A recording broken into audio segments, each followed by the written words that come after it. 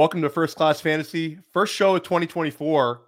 Billy and I wanted to do something with an early ranking show, and who better to bring on than our friend Josh Larky of the 33rd team. You know, guys, it's really fun because we don't really acknowledge too much Week 18. If your league is still playing, you'll find another podcast. This one we're thinking about next season, but Josh has now come on First Class Fantasy several times, crushes it every single time, and this is fun, guys, because we don't I feel like there's no like expectation to meet the grind this week. This is about like forward thinking. This is about getting ready for next season. And I think when we start doing these early 2024 rankings, it creates kind of a bird's eye view of what's going on with next season. So Josh, welcome to the show, and let everybody know what you've got cooking at the 33rd team.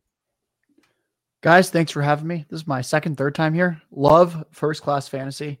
We're starting to shift. Like you said, fantasy is kind of dead at this point for 2023. We're focusing to a lot of prop betting and DFS for the NFL playoffs. And then we'll start to shift, just like Player Profiler, almost exclusively to Dynasty and the NFL draft for February through April. So I'm looking forward to this. Yeah, and a big hat tip to you, Josh. You guys crushed it this year. I know you put a lot of work into like the team you built over there. We love doing those crossover episodes with you, and I think you look for more 33rd team and Player Profiler continuity in the offseason. 100%. I had a Dynasty Life with Ian Miller a couple weeks back that was great. I can't wait to get to kind of dive into this upcoming rookie class with him shortly. Highly recommend his Dynasty work over the 33rd team. Billy, we got to talk a little bit about the end of the season here, 2023 season. We talked a little bit in the pre-show with Josh about this. You're a little salty about one player. Why don't you share your Amari Cooper anger, and then let us know any player that sort of, that one you can't pick as a letdown because the guy dropped a 50 burger. It was a letdown to you personally, but share it with us. Your thoughts on Amari Cooper, kind of like what that did, and then anybody who you were kind of shocked at by their declining value or letdown over the second half of the season. Yeah, so I think the Amari Cooper thing cost me quite a bit of money. I had a lot of teams set up to go to the finals that were really strong teams. You're talking about teams that had 5 running backs going into week 17, and running backs with, like, on one team, Kyron Williams, Rachaad White, Christian McCaffrey, Derrick Henry, along with just maybe a random Mostert team, but you're talking about 5 solid running backs who all have a chance of being top 12 any given week, depending upon who they're facing on these teams with stacked wide receivers and usually kind of a hodgepodge build at tight end. But nonetheless, I faced so many Amari Cooper Breece Hall teams that got eliminated in the final week. I mean, we're talking about, I had 15 teams in the semifinals for Underdog. I had 9 teams in the semifinals for FFPC, only getting 1 through in each after those big Amari Cooper games. So bit of a letdown, but we did win. Dave and I won the High Society 10K League over at FFPC. So that kind of saved the bankroll there, which is a nice, $50,000 payout. So outside of that, players who let us down during the championship weeks, the easy chalk answer is going to be Keenan Allen, who was, top 5 wide receiver throughout the entire season and gave you 0 in week 15, 0 week 16, 0 in week 17, as he did not play because he was shut down. And so you could also potentially talk about Tyreek Hill as well, who kind of, that ankle injury kind of, hurt him down the playoff stretch as well. And we just weren't able to get the output that we saw all season from him. And quite frankly, he, wasn't able to hit the receiving record either because of that ankle injury. So had multiple complications, and it definitely probably hurt some fantasy teams, although it was a blessing to have him throughout the year. So can't complain much there, but having those 2 down the stretch in some teams definitely hurt. Yeah, and in the pre-show, I told you guys the player that I wanted to discuss, but Josh had the exact same reaction. So I'm gonna let Josh be a little more eloquent than me and explain to you, the guy that really, really let his teams down. Yeah, I was pretty pissed. I had a lot of Diggs Allen stacks in some high stakes leagues. Stephon Diggs, the first 9 weeks, 11 targets a game, 8 catches a game, 93 yards a game, 21.7 fantasy points per game. If that continued for the full season, the only guys that would have outscored him would have been Tyreek and Lamb. But then weeks 10 through 17, He had 4 catches, 37 yards a game, 9 fantasy points a game for the second half of the season. Stephon Diggs, I think you're going to be out of the first 2 rounds of this redraft that we do. I'm still angry. Yeah, I think it's funny because I'm trying to work on this article, for my 2024 rankings for playerprofiler.com, and you kind of hit these kind of sticking points, but the guys that are most difficult for me to kind of rank is the group of the old guys, to keep it simple, and Diggs is one of them. But I'll say the one that fell off even worse than Diggs was Travis Kelce. Like, the Chiefs offense is bad right now, and Travis Kelce is he looks completely cooked. For me, I don't know. We're not really going to do positional rankings today, but I'm not going to have him in the top 4 for tight ends next year. As crazy as that is, like, there's no chance, and there's no way I could have put him in my top 24. Guys who drop like a stone, they don't always come back. People, try to paint themselves an off-season picture. I try to avoid guys like that. Billy, anything to add on Diggs or Kelce?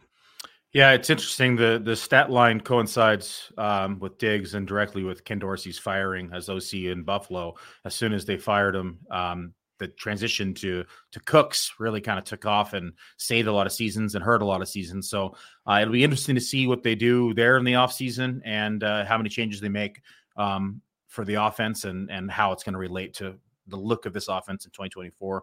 I agree with you. I think it's going to be hard to put Kelce outside the top 4 just because the position is so bleak. I mean, yes, we had some, up and comers for the coming seasons, but as we all know, the tight end position, the difference between, 4 and 12 is minuscule, and all it's going to take is a couple big weeks for Kelce to be back inside the top 3, quite frankly. So I think he still makes the top 3 for me. There's a debate on timeline with Andrews, and there's some injury concerns and how we're going to shake up the rest of the tight end landscape and some quarterback situations that we need to kind of digest and understand before we can finalize them. But I do think that he still makes it for me, but it is apparent that Taylor Swift has sucked the talent out of him.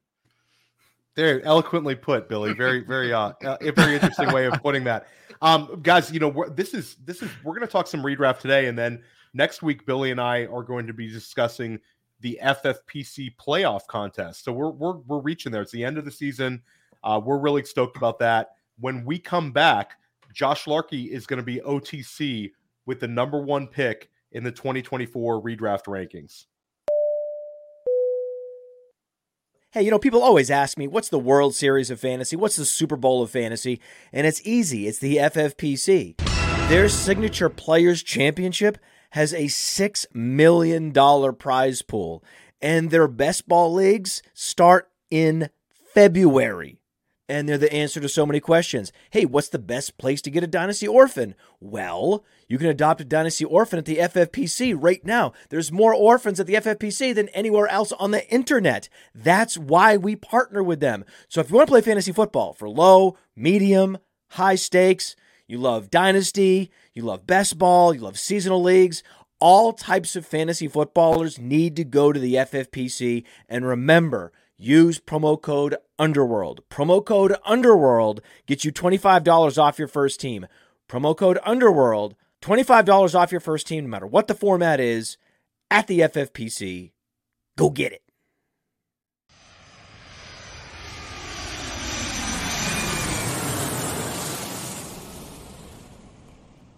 Welcome back to First Class Fantasy. Theo Greminger with Billy Muzio and Josh Larky of the 33rd team. We're talking 2024 redraft. Josh, I think there's like 3 names you can consider, but who is your number 1 pick in 2024 redraft? We'll just go with Christian McCaffrey. He averaged more fantasy points per game than any other player at any other position. Running back after tight end is generally the scarcest for fantasy points. So McCaffrey had 24.5 fantasy points per game. We had Kyron Williams at 21. And then there was a massive drop-off to Kamara at 18. Ultimately, Kyron missed quite a bit of time this year due to injuries. He had a pretty unprecedented workload. His situation's a little bit shakier. McCaffrey's on probably the best offense in football. He's getting up there in age, but he gets a lot of receiving work. He's clearly a generational talent. Probably the best, I'd say, what is it? It's Tomlinson, Marshall Faulk, Christian McCaffrey, the best dual threat running backs ever. So I'm just going to keep betting on his career to get extended at this point and another RB1 finish. He's the chalk. I think he's going to be the chalk. And CMC now has 3 of the highest last 5 scoring years at the running back position. David Johnson and Saquon Barkley also in that mix. But it's really remarkable. Like CMC this year has the most PPR points at the running back position since CMC 2019. It's like 2 different teams, 2 different quarterbacks, 2 different situations. One player is the same. Billy, who are you rolling with at the number 2 spot? At the 102, Team Musio selects CeeDee Lamb. Lamb was just burst out this year. 168 targets, 122 receptions through 17 weeks. Finished as the wide receiver 1 in PPR. We saw him with a total of 367.7 fantasy points. Really came out big down the stretch for fantasy managers, where we saw, of course, the league winning 40.2 fantasy points here inside of week 17. It was a pretty close call between him and Justin Jefferson for me, but I'm going to take the quarterback who I know is going to be tied to the better team in 2024, who's also going to be tied to the better quarterback in 2024 and has a better outlook for the season. So CeeDee Lamb for me is the 102. Yeah, and I think CeeDee Lamb might have been the number 1 for me just because of the age. The only thing about CMC I'd push back on is, betting on a guy in his 8th season, 28 years old. I know he's broken the mold, but I think you can make an argument for CeeDee Lamb. And this is where it becomes a little bit difficult because Billy brought up Justin Jefferson. But for me, I am going to go with Tyreek Hill. We have, like you mentioned, Billy, quarterback concerns. When it comes to Jefferson, we don't know who his quarterback will be. Now, if it's going to be Kirk Cousins next year, and with also the TJ Hawkinson potentially missing the beginning of next season, maybe we make a case for Jefferson. But I'm going to go with Tyreek Hill.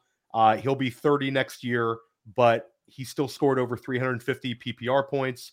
We know that he's able to excel in that offense with Mike McDaniel and Tua Tagovailoa. And I don't see Tyreek Hill taking a big step back. I think he's going to age very gracefully. So I'm going to stick with Cheetah at the number 3 spot. We are back to Josh Larky at the 104. So my 102 is still on the board. Maybe I'm just stubborn from having him ahead of Jefferson to begin this year, but I am going back to the well on Jamar Chase. This is assuming that T. Higgins is gone, that he's maybe a Panther, or simply just not a Bengal. The first 10 weeks before Joe Burrow got hurt, Chase had 11 targets a game, nearly 8 catches a game, 91 yards a game, over 20 fantasy points per game with Burrow. And I know that Higgins was inconsistent during that time, was struggling, but still, let's just plop Higgins and any of his targets completely out of the picture. Tyler Boyd is going to be nearly 30. It's looking like Chase is going to have pretty much no target competition. That Bengals defense might lose Lou Anarumo, their defensive coordinator. He's been getting the most out of the least. This is maybe one of the 5 least talented defenses in the NFL. I think the Bengals are going to have to throw a lot next year. And Chase is my 102 right now. I love it. Sticking with Chase at the 104. Billy, I can go ahead and guess you're going to go Justin Jefferson here at the 105. It's a pretty good guess. Yep. The Justin Jefferson for me takes the 105. Prior to the injury and prior to losing Kirk Cousins, he had 4 straight weeks of wide receiver 7 or better, 24 fantasy points or more through the first 4 weeks. And let's not forget the first 3 weeks where he almost had 150 yards or more in all 3 games. He had 149 week 3, just came up short. When he's on the field and he has a capable quarterback, he is a monster and could easily be the 101 again for many people in 2024. Yeah. I mean, how could you go wrong? And now I feel like it starts getting interesting because I feel like that's a clear top 5. Yeah, first tier. Yeah, it's the first, like Josh, you put it exactly right. It's the first tier. I think that the 106 is where the draft kind of gets open. And I think we'll have clarity over the next couple of months as situations change, the NFL draft, free agency. But I think 106 is where you can start considering RB2 overall, whoever that may be for you. But I'm going to stick at the wide receiver position, and I'm going to go with the Sun God. I'm going to go with Amon-Ra St. Brown. Amon-Ra St. Brown this year, it's somewhat quietly, has a career high in receptions with 112, a career high in receiving yardage, where he took a real big step forward in receiving yardage. In only 15 games, he has almost 1,400 yards. and he's got a career high in touchdowns. And Amon-Ra St. Brown feels like he's been in the league a while, but he's only 24 years old. So there's still some unknown upside with him just taking his game nuclear. Like, if we had to bet on a guy to have like 170 catches, 150 catches, Amon-Ra would be right in that mix. So I'm going to go with Amon-Ra St. Brown at the 106. I'm happy with that start. We are back to Josh Larky at the 107. Yeah, I was going to say, I'm a little bit salty with Amon-Ra. He missed a game this year. I had an 18-1 ticket on him to lead the league in receptions. And right now he's second. He's 10 behind Lamb. If he didn't miss that game, it would probably be a pretty fun week 18. But unfortunately, that's now dead. And not to interrupt you, but I believe he needed to get to like 126 receptions, and he would have broken the 2-year record set by Justin Jefferson for the most receptions in his first 2 seasons of the career. Mm-hmm. So that game cost him the record books probably as well. So yeah, Josh, shame on Amon-Ra for missing a game. Really let us down there. Mm-hmm. This one's tough. So I have at 7 and 8, 2 guys that are pretty much the same. I really don't know how to play this one, but I'll just stick with the Lions. And ultimately, the reason I won't be choosing Breece Hall is there's still some type of Aaron Rodgers uncertainty. So we'll talk about Jahmyr Gibbs. So Jahmyr Gibbs was 7th among running backs this year, 16.8 PPR fantasy points per game. He was 7th. He barely played to begin the season. He really played from week 7 onward. That's a 10-game sample. He averaged 13 carries for 74 rushing yards, 5.2 targets a game, 3.8 receptions, 25 receiving yards per game. All in all, that's 99 total yards per game on over 18 opportunities. And his 19.5 fantasy points per game during that stretch would have ranked 3rd behind just McCaffrey and Kyren Williams over the full season. The concern here is David Montgomery, who we know is a thorn in his side for touchdowns. But what we actually started to see towards the end of the season is that Gibbs was often getting those goal line carries over Montgomery. I'm just going to bet on an incredibly talented player. And while I think Breece Hall might have more touch upside in some ways, Gibbs has a lower injury risk because he's probably not going to get as many touches. We love that Lions offensive line. And I'm just going to go with the player that is also slightly younger in Gibbs.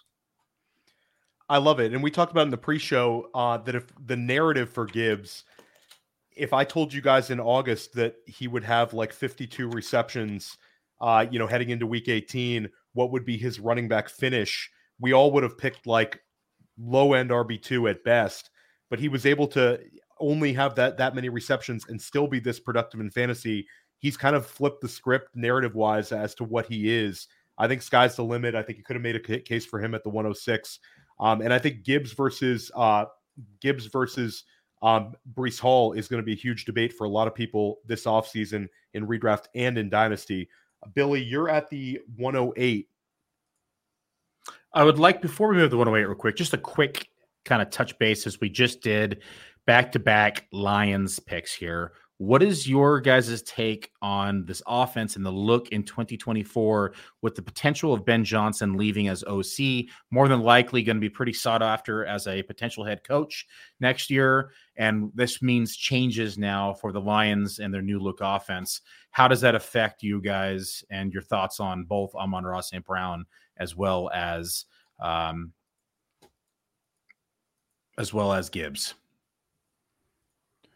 I was going to say, I'm not too worried simply because I think we should start to think of the Lions a little bit like the Niners, where we've seen that this offense can be really efficient, really high scoring for multiple years in a row. Anything happens to one of these guys, the other guys completely step up in fantasy. And while I don't think Gibbs is probably finishing as RB2, we should really never expect that just in general. We should always just kind of hope for a top 5 type finish when we take these guys early. And then anything better than that is awesome. I just think with the Lions, whoever the OC is, the blueprint's already there. And I think it's pretty obvious that you should be aggressive on 4th down, that you should just pound the run and the short area of the field to set up more of the deep shots. And I don't think that we need to overthink it too much. So I could be wrong. I don't think Ben Johnson's going to stay there. But that's kind of my early take right now, is that whenever we get too caught up in these offenses, it usually just doesn't go that well. Like if you get too caught up in the Niners and like projections, like whenever I try to do that, I just get burned. Same thing with like the Tom Brady Buccaneers prior to his like last downfall year. It was like, let's just draft Evans and Godwin and accept that we're going to have outrageous pass volume.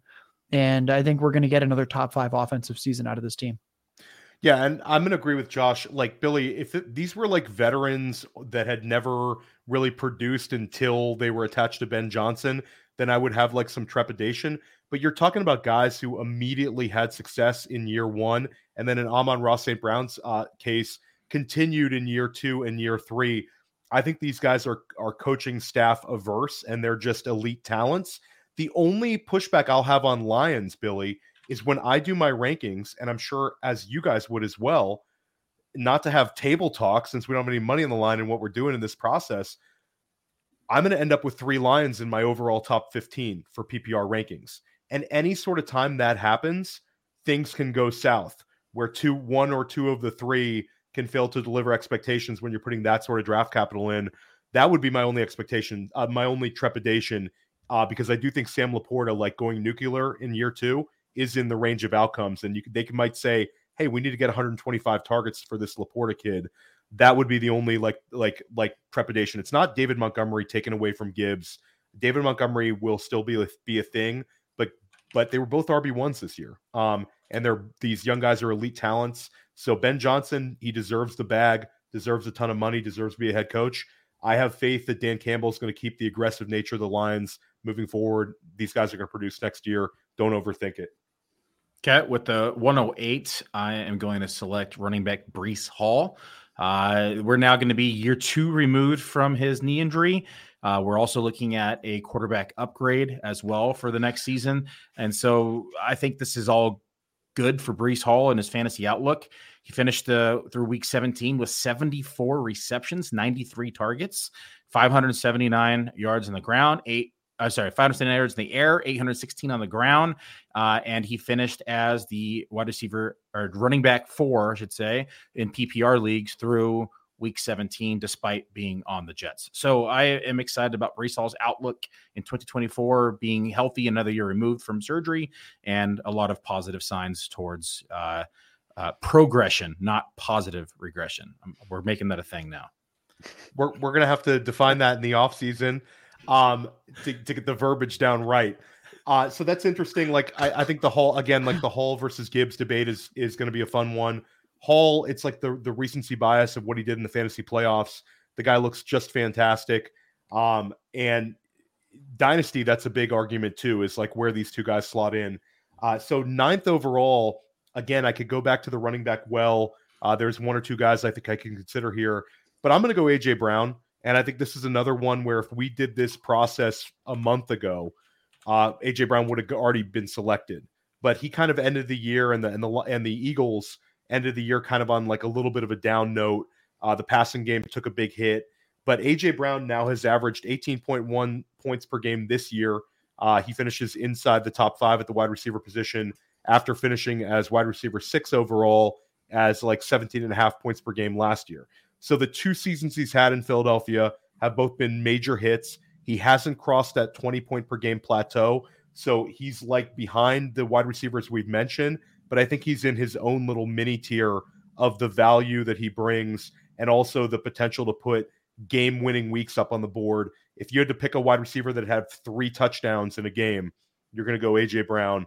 So I'm going to go A.J. Brown here at the 109. I think it's fine value for where he's at. Back to you, Josh. All right. So I avoided a Jets player earlier. Let's just go with a Jets player now. I was also thinking Kyron Williams has potential to slot in here. There's still so much uncertainty. I think there's less uncertainty about Aaron Rodgers. I do think he plays because I passed up on Breece Hall. Let's go with Garrett Wilson. I will start with a few basic stats, and then I'm going to lead up to, I think, maybe the craziest stat that I have prepared for this show. So Garrett Wilson was 7th among receivers this year with a 30% target share. We like that. His 103 air yards a game was 10th. He was terrible in fantasy points per game. He had terrible quarterback play. I think he's awesome with Rodgers back. And I think this stat really shows just how good Garrett Wilson is. Here's the Jets yards per route run. So Randall Cobb was at 0.3 yards per route run. I guess for context, everyone, generally 2 is good. 1.5 is solid. So Randall Cobb was at 0.3. Xavier Gibson at 0.7. Alan Lazard at 0.8 yards per route run. And then we have Garrett Wilson at 1.6. That is at least 2 times higher than any other receiver on the team. It is nearly impossible to find that type of discrepancy ever in the NFL. Garrett Wilson's just unbelievably good at the game. He was one of the highest target earners this year in terms of raw targets. He had the high target share. He was getting targets down the field. He's really fast. He's good after the catch. And I think he's going to have this last hurrah season for Aaron Rodgers before he potentially retires. So I think he should be one of these mid-first round picks. And Josh, will he have positive touchdown regression in the works this season? I would certainly hope so. Yeah, 100%. Billy, take it away. So this is where it gets interesting, I think. There's about 4 or 5 players here that I would be comfortable taking. But I think I'm going to go to the Puka Nacua well here. This was a player that I did not own a lot of in 2023. Talking about a 5th-round draft pick who is about to set the rookie record for receiving yards. He may set the rookie record for 100-yard games. If he gets 100 yards against the Niners this week, he would tie number 1, which is 9. So he is 1 game away from potentially breaking 2 big rookie records as a receiver. I guess the question is, will Matt Stafford return? What's the offense going to look like? But it seems to be that Puka Nacua could potentially, I don't want to say his rookie year that he's quarterback proof, but it looked like that way through this year, and it could potentially be safe even with the major changes. So it's obvious this kid is good. I missed him in my evaluation going into 2023 drafts. And I think that he immediately steps into round 1 in drafts in 2024. I love that pick, and Josh's Garrett Wilson pick and your Puka Nacua pick. Both of these 2 guys are now top 3 all-time in rookie year targets. I think that's a really cool takeaway, and some cool continuity between the 2 picks. Nacua, like, what a year. But to me, the thing that stands out the most is the targets, because they continually kept scheming for him. He's over 150 targets. It's just wild. And I'll say this from I have 2 guys I could go with right here, and they both play running back. And my initial rankings, I had one higher than the other, but Billy's head is going to explode if I select Bijan Robinson ahead of Kyren Williams, which I really want to do. I think my heart wants to go Bijan Robinson and say that the volume's going to go way up in year 2. The Tyler Algier threat is not going to be as big of a deal in year 2. Arthur Smith will figure it out in year 2. But until Arthur Smith is fired, I have got to make the practical decision, and I'm going to go with another young running back, and that's Kyren Williams. And Kyren Williams is averaging 21.3 PPR points per game. I saw somebody on Twitter saying, be careful with Kyren. But the only thing that you can knock on Kyren right now is the draft capital. It's not the production on the field. He had basically a lost rookie season and is able to come and do this in year 2. I trust Sean McVay to continue putting him into in a position to succeed. So I'm going to go Kyren Williams at the 112. I'll take my 21.3 points per game and look for growth in year 3. Back to you, Josh. All right. I will take Bijan Robinson. I had Kyren Williams ahead of him as well. I am going to remove the week 7 game where Bijan Robinson had a headache. I don't know what happened there. He had the 1 carry for 3 yards. He was not targeted. That annoyed us all. If we take that game out, he averaged 13.5 carries and just over 5 targets, 5.2 targets a game. That is nearly 19 opportunities a game. That actually doesn't sound that bad. 89 total yards a game. That doesn't sound that bad. You only had half a touchdown a game. Then we had some CPAT, some Algier blockage at the goal line. If we plucked out that headache game, we're at 15 fantasy points per game. That's not sexy. But I think the quarterback situation will be upgraded massively. I think if Arthur Smith survives this offseason, which I'm still not sure if he will, then things are going to change. I believe they're like, the 5th, 6th worst scoring offense this year. despite having 3 straight top 8 picks invested in offensive skill players and having a decent enough offensive line. So we're just going to trust that Bijan Robinson gets the usage that he deserves. He is a late first round pick for me right now. Before you go, Billy, let's quickly recap where we're at. Josh Larky started out at the 101 with Christian McCaffrey. Billy Muzio went with CeeDee Lamb. I selected Tyreek Hill. Josh at the 104 went with Jamar Chase. Billy went with Justin Jefferson at the 105. I went with Amon-Ra St. Brown, the Sun God, at the 106. Josh went with Jahmyr Gibbs at the 107. Billy went with Breece Hall at the 108. AJ Brown, I'd selected at the 109. Josh went with Garrett Wilson at the 110. Billy selected Puka Nacua at the 111. I selected Kyron Williams at the 112. And Josh just selected Bijan Robinson. So we're 13 picks through. Guys, let me ask you just as a bird's eye view. Is this like one of those years where it's kind of easy for you to get to 13 and then second round you start having a little bit of like a more of a wider range to select from? Or is it, Josh, like in your process is a little more clear when you did your rankings? There's a lot of names floating around right now. I have a couple tight ends, a couple running backs, a couple receivers that I'd be considering with my next couple picks. And I wouldn't be angry at all if one of you took them over me right now. So I would agree. I love the second and third round when like from value perspective. I don't love ranking the second and third round guys though, because again, it's so close for me. Billy, how about you? Is it you reach like a certain point here? Yeah, the next like 9 guys I can interchange, quite frankly. You could make a real debate or argument for either one of them. And there's going to be a lot of off-season moves that could really affect playing time for running backs like Jonathan Taylor, Rashad White. Where's Barkley going to go to? There's, how much involvement are we going to see from year 2 sophomores in the running game and the Jaguars committee? And will Travis Etienne take a step back? So there's a lot of uncertainty at the running back position in this round 2. And then in terms of the receiving position, I'm just a little bit more comfortable with these guys, and I'm probably going to lean this way. Okay, so let's start out here, Billy. You are OTC. It is number 14 overall, which would be the 202 if we were doing a regular 12-team league. Yeah, I'm going to pick a little bit of a homer pick here, go Deebo Samuel. We know that when he's on the field, he's one of the most electric pieces in the NFL. He can pretty much hit a home run on any given play. As Larky mentioned earlier, it's, the best offense in football. I want a piece of that, whether it's best ball, whether it's redraft. It's a pretty easy start for me week in and week out. And Deebo Samuel here for me just ahead of the running backs. So I think it's a fine pick, but when I did my rankings, I actually have Brandon Ayuk ahead of Deebo, but they're so close. Josh, I'm just curious, if you had to pick one of these two next year, who would it be, Deebo or Ayuk? It's Brandon Ayuk very, very slightly. Just I usually lean receivers over running backs when possible. Brandon Ayuk gets more of his production in the receiving game. I think he's a more well-rounded, complete receiver. Deebo might have the higher ceiling, kind of like what we saw 2 years ago, just when he puts it all together. I just don't think he'll ever have that season again. So I'm going to go with the guy that I think is a little less injury risk, and that's probably going to give you similar enough production with Ayuk. Yeah, I think they're both second-round picks. I think it's super interesting to see where Ayuk's going to go. I could take Ayuk here at 15 overall, but I'm going to go with my tight end one, and that's Sam Laporta.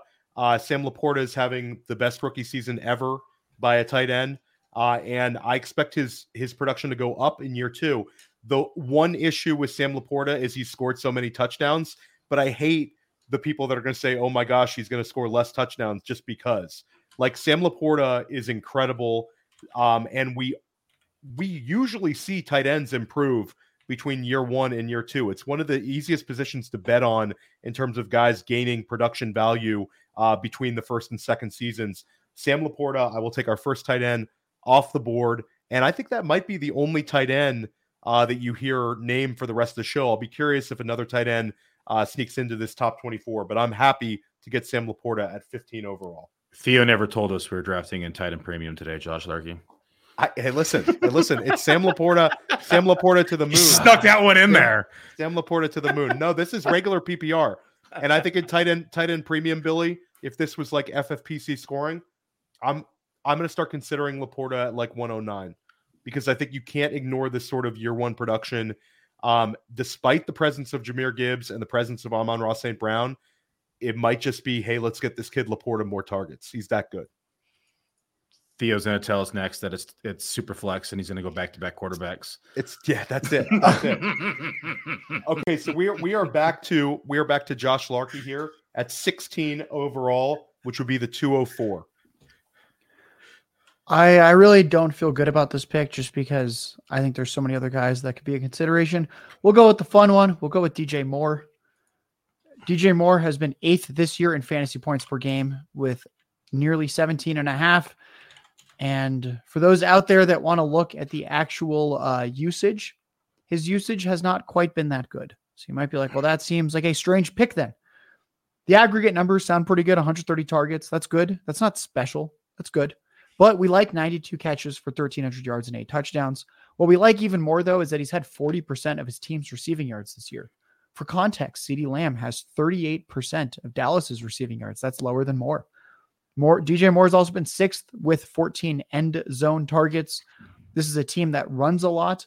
This is a team that was missing Justin Fields for a significant part of this season. I don't know if Fields will be back. I don't know if it's a different quarterback. But I think that what we've seen here with this blockbuster DJ Moore trade is that they're finally giving him the usage he deserves. He's one of the NFL's best receivers. I want to bet on a guy that's kind of monopolized his passing offense while he's still in his mid-20s. He is still in his prime. He has even gotten a few carries here and there this season, which he used to do in his Carolina days early on, which I think is encouraging. And I think there's a lot of ways where things tick up for him. I was not particularly in on him this year. That was a miss on my part. I didn't realize just how much of a leap he would take in his usage moving to the Chicago Bears. So I think no matter what happens, the situation will either be the same or better. And I just think he's an easy, safe pick that still has ridiculous upside. I like it a lot. Billy. This next one is I'm kind of on the fence with. There's two directions I want to go. I think I'm going to go running back here with Jonathan Taylor. I love that. The volume is clear when we see him in his active games and he's healthy. He's pretty much averaging 18 attempts on the ground or more. He's involved in the passing game as well. This is a back that we forget had all these contract issues in the offseason, wasn't able to focus and get into, game shape, get into the groove, get in, sync with his teammates. So bit of a rough start, got injured again. And then we had to deal with the Zach Moss experience for a little bit. But I think Jonathan Taylor coming back in 2024, the full year of offseason workouts, getting into sync with his team, has a rushing quarterback who's going to be back, going to open up lanes. I think Jonathan Taylor has a rebound year in 2024. This is why I need to podcast with people who aren't as sharp as Billy and Josh, because I had all these notes written down for Jonathan Taylor, thinking I could be sound smart taking him at 24 or something. But the reason that I love Jonathan Taylor as a value is he's got the contract insulation. They paid him a fortune. Yep. Anthony Richardson coming back next year. I think that's going to be huge. I think the offense is going to score a ton of points, and I think the running game is going to be so effective. And here's 4 stats, guys. 20.7, 22.5, 33.5, 17.9. Those are points scored by Zach Moss in Shane Steichen's offense. The running back was productive this year in Indianapolis. The running back will continue to be productive next year. It'll be Jonathan Taylor. We've already seen him have an RB1 overall season. I'm so excited to see Anthony Richardson and Jonathan Taylor for a full healthy season. Now I have to scramble, though, and pick my guy because I thought it was going to be Taylor. I'm going to go with Brandon Ayuk, who I was happy to take a little bit earlier. I think that this is a truly elite player. If you put Brandon Ayuk into a team that passed a little bit more and he didn't have a Deebo Samuel next to him or Christian McCaffrey, this is the kind of guy that I think could be wide receiver 1 overall. That's how talented I think he is. But he's going to be, fine value here. Josh talked a little bit about him a few minutes ago, but you're talking about a guy who, if you take away the beginning of 2022 and look at him over his last 20, 22 games played, it's staggering how many big, huge games he's had, the ability to blow the top off of an NFL secondary and give us a week winning score. And he's got great chemistry with Brock Purdy, who's unlocked him even further. So Brandon Ayuk, I think, is a really good value for me at 18 overall. Back to you, Josh. This is where it gets really difficult. Again, it just I'm deciding between a receiver and a running back. The running back is more fun. Receiver is more stable. We'll just talk about Chris Olave. I'll go with Chris Olave. Chris Olave had a very frustrating season. He had a 26% target share. We should like that. His 9 targets per game were 13th among receivers. His 116 air yards a game were 3rd. So you'd think 13th most targets, 3rd most air yards. Well, that sounds tailor-made for receiving success. His 71 receiving yards a game were 18th. His 4 touchdowns were tied for 36th at the position. I don't know what happened with him and Derek Carr this year. If they maybe, I know that the team turned on Carr at times. Ultimately, Carr missed some time early in the year. He had a shoulder injury. It was clear even when he returned from that he wasn't still fully healthy. Olave was a fantasy wide receiver 1 this year if you just remove the games where Derek Carr's shoulder was clearly hampering him when he was throwing like 3 to 4 air yards down the field per attempt. I'm just going to go back and bet on the guy in year 3. I think he's a very, very safe pick with good upside. I like the targets. I like the air yards. He's fast.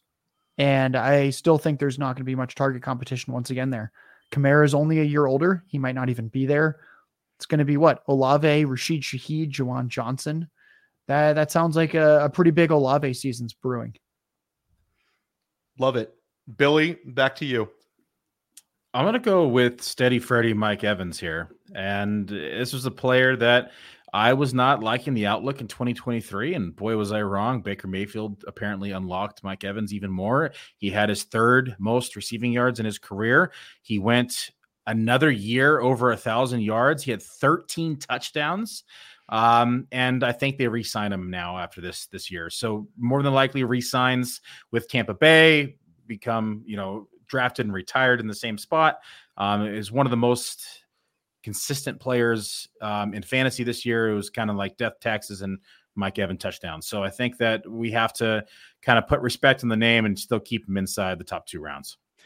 Yeah, and it's interesting, Billy, because of like the old guy wide receivers a year ago, we would have had him way below, the Devontae Adamses, the Keenan Allens, the Stephon Diggs tier, certainly Tyreek Hill. And now Mike Evans is right after Tyreek Hill in terms of like the old guy wide receivers in this process. I wouldn't have had him as high, but I think like you opened my eyes to that. And what's crazy about Mike Evans is I believe he has the top 6 touchdown output seasons of all time for Tampa Bay Buccaneers wide receivers. Like the history books is Mike Evans, Mike Evans, Mike Evans, Mike Evans, Mike Evans. What a career for him. So here for me at 21 overall, I really don't want to do it. There's guys that I think are a lot more exciting to select. But Travis Etienne, this is de facto year 2 for him, and he finishes as running back 2 overall in the season. A lot of it's kind of like he's not a compiler by any means, but a lot of it's like a little bit counting stats. It doesn't seem as impactful as some like RB2 overall seasons. But at the end of the day, this was de facto year 2 for him. And we saw a lot more trust from Doug Peterson in terms of like what they were able to do with Etienne, his work in the passing game. And again, guys, it's 17 points per game. He showed durability this season. I'm going to go with Travis Etienne here at 21 overall. Back to you, Josh. My guy's still here. I was debating between Olave and Devon Achane. We'll go with Devon Achane. I'm going to remove the 5 snaps he played in week 2 and the 3 snaps he played in week 11.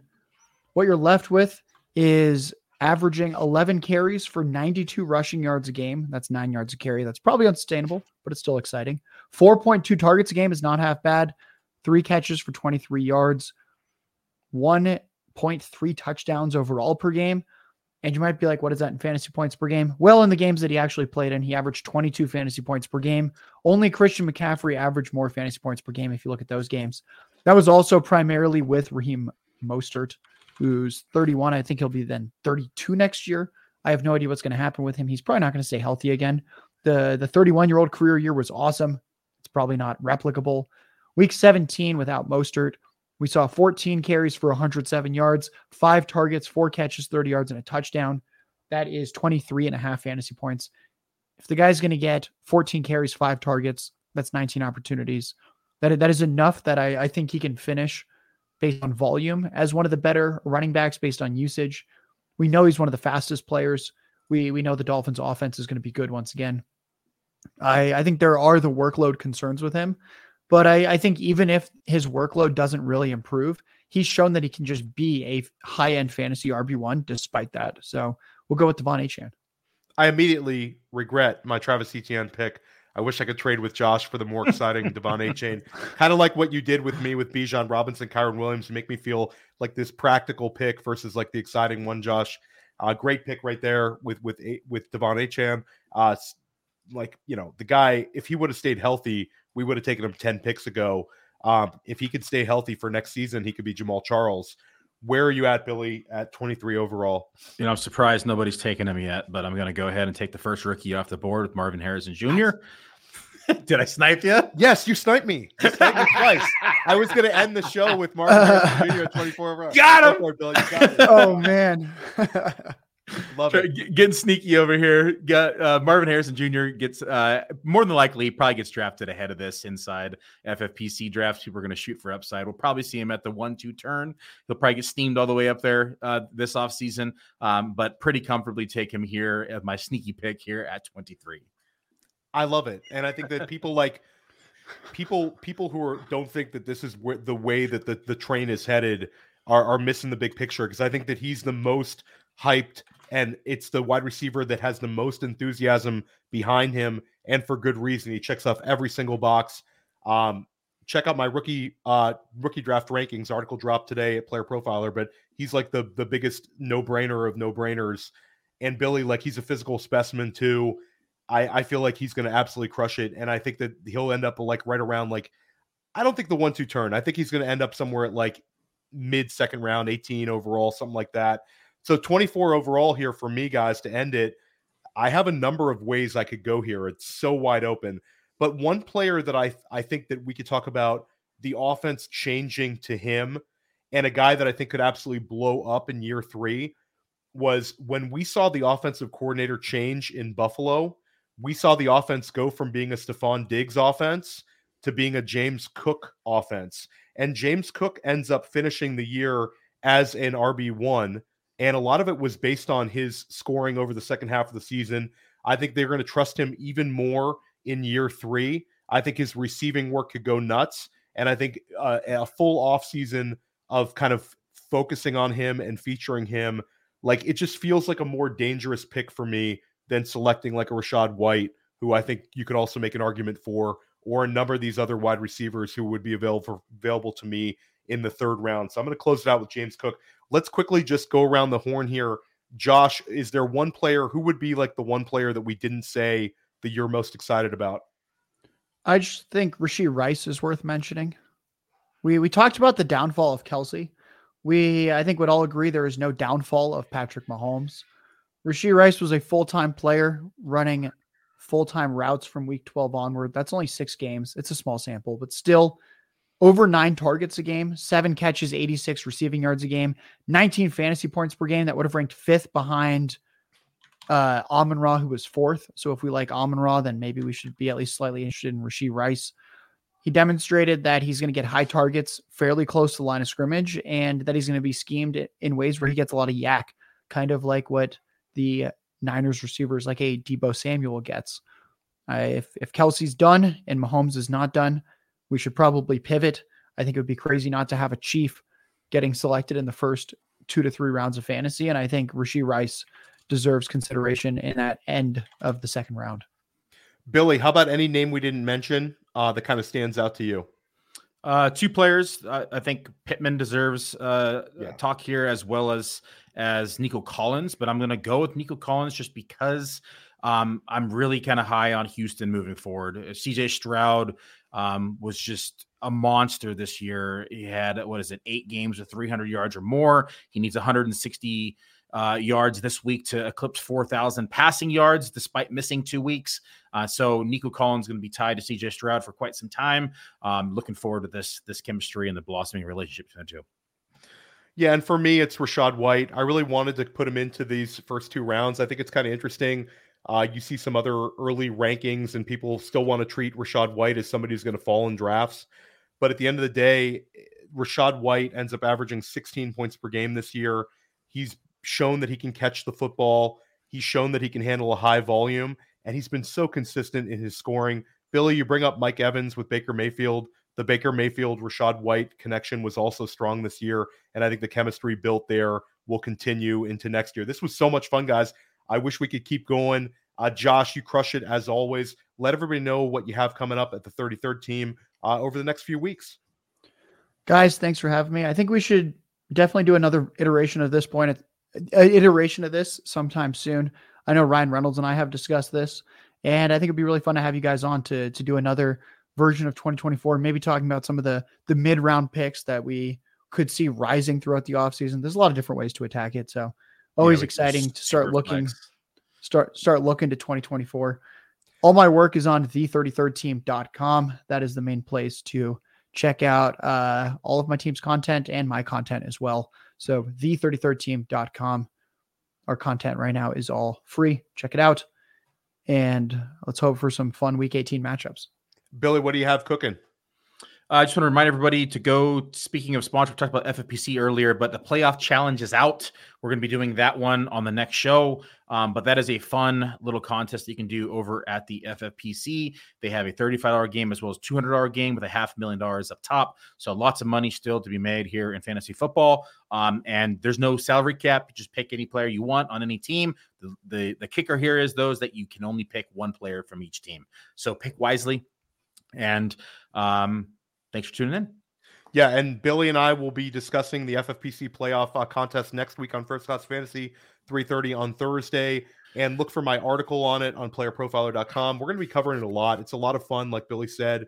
One of my favorite contests all year. And Billy, it's like set it and forget it, man. Can't change it once you pick it. It's not like no more redraft type stuff. Check out all my written work over at Player Profiler. Check out Dear Miss Fantasy. Tonight, Tara Roberts is going to be going live at 9 p.m. She did a number of great shows this year. She's going to be also talking about early 2024 rankings. So if you enjoyed this one, tune in at 9 o'clock tonight. And Sonic Truth Dynasty podcast, I'm back with the Podfather Matt Kelly and Alan Soslowski tomorrow, which is Friday at 10:30 a.m. And Happy New Year to everybody. Thanks for all the support First Class Fantasy has received. We're going to crush it in 2024. Hey, I want to take a moment to thank you for tuning in. It's important to me that all of our media be free. This is only possible because of you allowing a true independent sports media enterprise to thrive unlike any other in the business. So please subscribe to the All In Package to continue to make all of this possible, to ensure that all of our stats, information, data, content is available to you, especially you, the people that get the site and get the show.